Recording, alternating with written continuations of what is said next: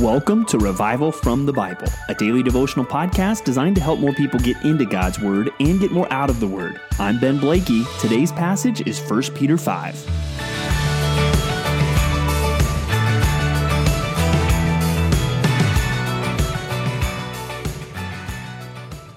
If you've lived in the southeastern part of the United States of America, well, then your radar is up a little more every year in the late summer and early fall because that is hurricane season. And thankfully, hurricanes don't spring up out of nowhere. Usually when a hurricane is coming for you, you've got some kind of warning. And so you have a chance to prepare. And there are certain things, no doubt, you know to do when the storm is coming. That's maybe somewhat of a helpful picture as we wrap up 1 Peter today. We've been seeing how often, every chapter now, suffering has come up. And he says, don't be surprised at this fiery trial that has come upon you. So he is warning believers about suffering. That has been a big theme in how believers should live in times of suffering, going all the way back to, well, we have this living hope that gets us through trials and tests of our faith, to, well, how we should act within our marriage or towards government or towards masters over us, how we should act in all of those situations in the midst of this. Chapter 5, we're going to conclude with some final instructions, right? Storm warning. Hey, here are things that you need to do. Here are ways that you need to prepare for a storm in your Christian life. And the first way that you need to prepare is, well, we need good leadership. For Christians to be ready, obviously God is called Christians to be a part of the body of Christ, and the specific expression of that every believer should be involved in is a local church. For those local churches to do well in difficult times, they need good leaders. And that's what we see here in the first few verses. Peter talks to the elders among them and identifies himself as a fellow elder. And we see a few words, the most common English words, I'd say just in our culture, are pastor and elder. For this, it's one office of leadership within the church. And there's three Greek words that sum up this office, and you see all of them in this passage. You see elders, that's one of the Greek words, presbyteros. You see that they are to exercise oversight. That's connected to the Greek word episkopos, which is another word that's often translated overseer. And then they are also told to shepherd, which is the word where we get pastor from. And even this passage is one that I think helps us see elder, pastor. They're not talking about different offices. They're different words to describe the same thing. Maybe you think about somebody who has a PhD and teaches at a university. I mean, you could call them Dr. So-and-so, they're a professor, they're a teacher. Those are all words describing the same job. Even though they may be emphasizing different aspects of the job, they're describing the same job. So this passage is really aimed at the leaders or pastors, elders of the church. And it's exhorting them to shepherd the flock. That's what elders are supposed to do. They are supposed to shepherd or pastor the flock that is among you, exercising oversight. They are to oversee their overseers. And it talks about how they're supposed to do that. They're supposed to do it not under compulsion, but willingly, and not for shameful gain. And that's especially important in these difficult times. You need church leaders that are there because God has called them to be there, and they're going to do the work no matter what. Now, we've seen other passages. It's good for churches to support their pastors, but we should see here, even in times where that's impossible, a time of suffering, that the leaders are not there for that. They're there for the flock. And that's the attitude that they need to have. They're not doing it for shameful gain, but eagerly. And verse 5, not domineering over those in your charge, but being examples to the flock.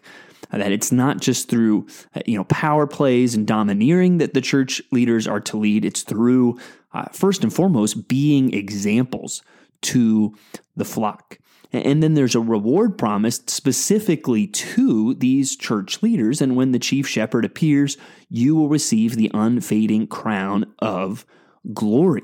And so we see the church needs good leaders, and it needs to then follow those leaders, be subject to the elders. So a couple takeaways here. One, I would encourage you, if you are not a leader in the church, to pray for your leaders in the church, that they would be these kind of people and that they would lead the church like they're being called to here in this passage. And then you should, if you are not one of the leaders in the church, you should seek to follow their leadership, to be subject to the elders, because that relationship of caring leaders and exemplary leaders and willing followers is going to be essential in these times of testing.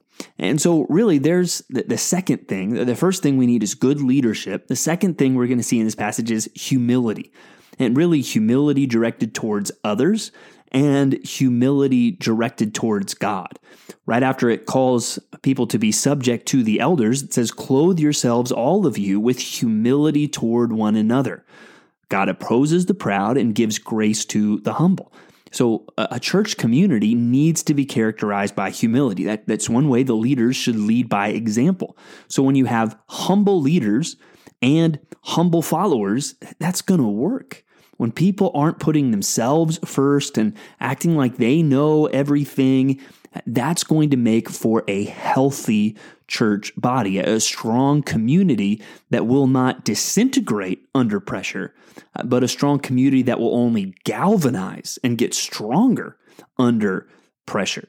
And then we see not only a human aspect of that humility, that we're humble towards each other, but also that we are humble towards God. Verse 6, "Humble yourselves, therefore, under the mighty hand of God, so that at the proper time he may exalt you, casting all your anxieties on him because he cares for you." So there we are to humble ourselves under the mighty hand of God. I find it interesting that here humility is linked with anxiety. That one way we show our humility is by casting our anxieties on him. And that's even after that phrase, "humble yourselves under the mighty hand of God." I think the brutal reality many of us need to face here is that oftentimes anxiety expresses an unwillingness on our part to humble ourselves under the mighty hand of God. Because we're looking at what God's mighty hand is doing and we're like, I don't know. How's this going to work? When we need to say, "God, I'm going to trust what you're doing. I don't understand what your hand is doing, but God, I trust your heart. I trust your wisdom, and I'm going to humble myself under what you are doing, and I'm going to cast my anxieties on you and trust that you care for me." And just think, especially in a time of difficulty, there's going to be pain. There's going to be a temptation to be afraid. But you as a Christian need to understand God is in control. I'm trusting the power of his mighty hand, and I'm trusting the care of his heart. That great phrase, how verse 7 ends, "because he cares for you." So I'm going to show a humility towards God, and part of that humility is going to be trust over anxiety. And so that may be another application point today as we think through then, always, now. Now you need to cast your anxieties on him. What are the things you're going to be tempted to be anxious about today? Cast those anxieties on the Lord and lift those up to him because he cares for you. And you casting those anxieties on him is one way to show your humility towards him. So we need good leadership. We need humility towards others and towards God if we're going to prepare for the storms of suffering or persecution. A third thing that we see today is we need vigilant endurance. Next, it says, "Be sober-minded, be watchful." That's the idea of vigilance. We're looking out. because your adversary, the devil, prowls around like a roaring lion seeking someone to devour. Resist him, firm in your faith, knowing that the same kinds of suffering are being experienced by your brotherhood throughout the world. And after you have suffered a little while, the God of all grace, who has called you to his eternal glory in Christ, will himself restore, confirm, strengthen, and establish you. To him be the dominion forever and ever. Amen. So there we see this vigilant endurance that we need to have. We need to be watchful, and we need to endure it, because there will be hard times. There will be times where it may even seem that the enemy, the devil, has the upper hand. But we need to trust that there will be another side to the struggle, that God will restore, confirm, strengthen, and establish us. And here I think that's talking about even in an earthly sense, that God will often bring Christians through these difficult times and restore them. We know that even in the earthly worst case scenario of martyrdom, well, then God will, in an even greater sense, restore, confirm, strengthen, and establish you in glory. So we have every reason to trust God and endure, knowing that he will vindicate his people in the end. Now, I can't guarantee what the storm will look like in your life, what the suffering might look like, whether that could be connected to just broader suffering in society, whether that will look like specific persecution for you as a Christian. I don't know exactly what storms you might face, but I can guarantee you that good leadership, humility towards God and towards others, and vigilant endurance will prepare you for any storm you might face in life.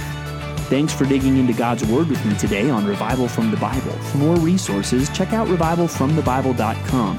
To learn more about Compass Bible Church Treasure Valley, go to compassbible.tv. The grace of our Lord Jesus Christ be with you.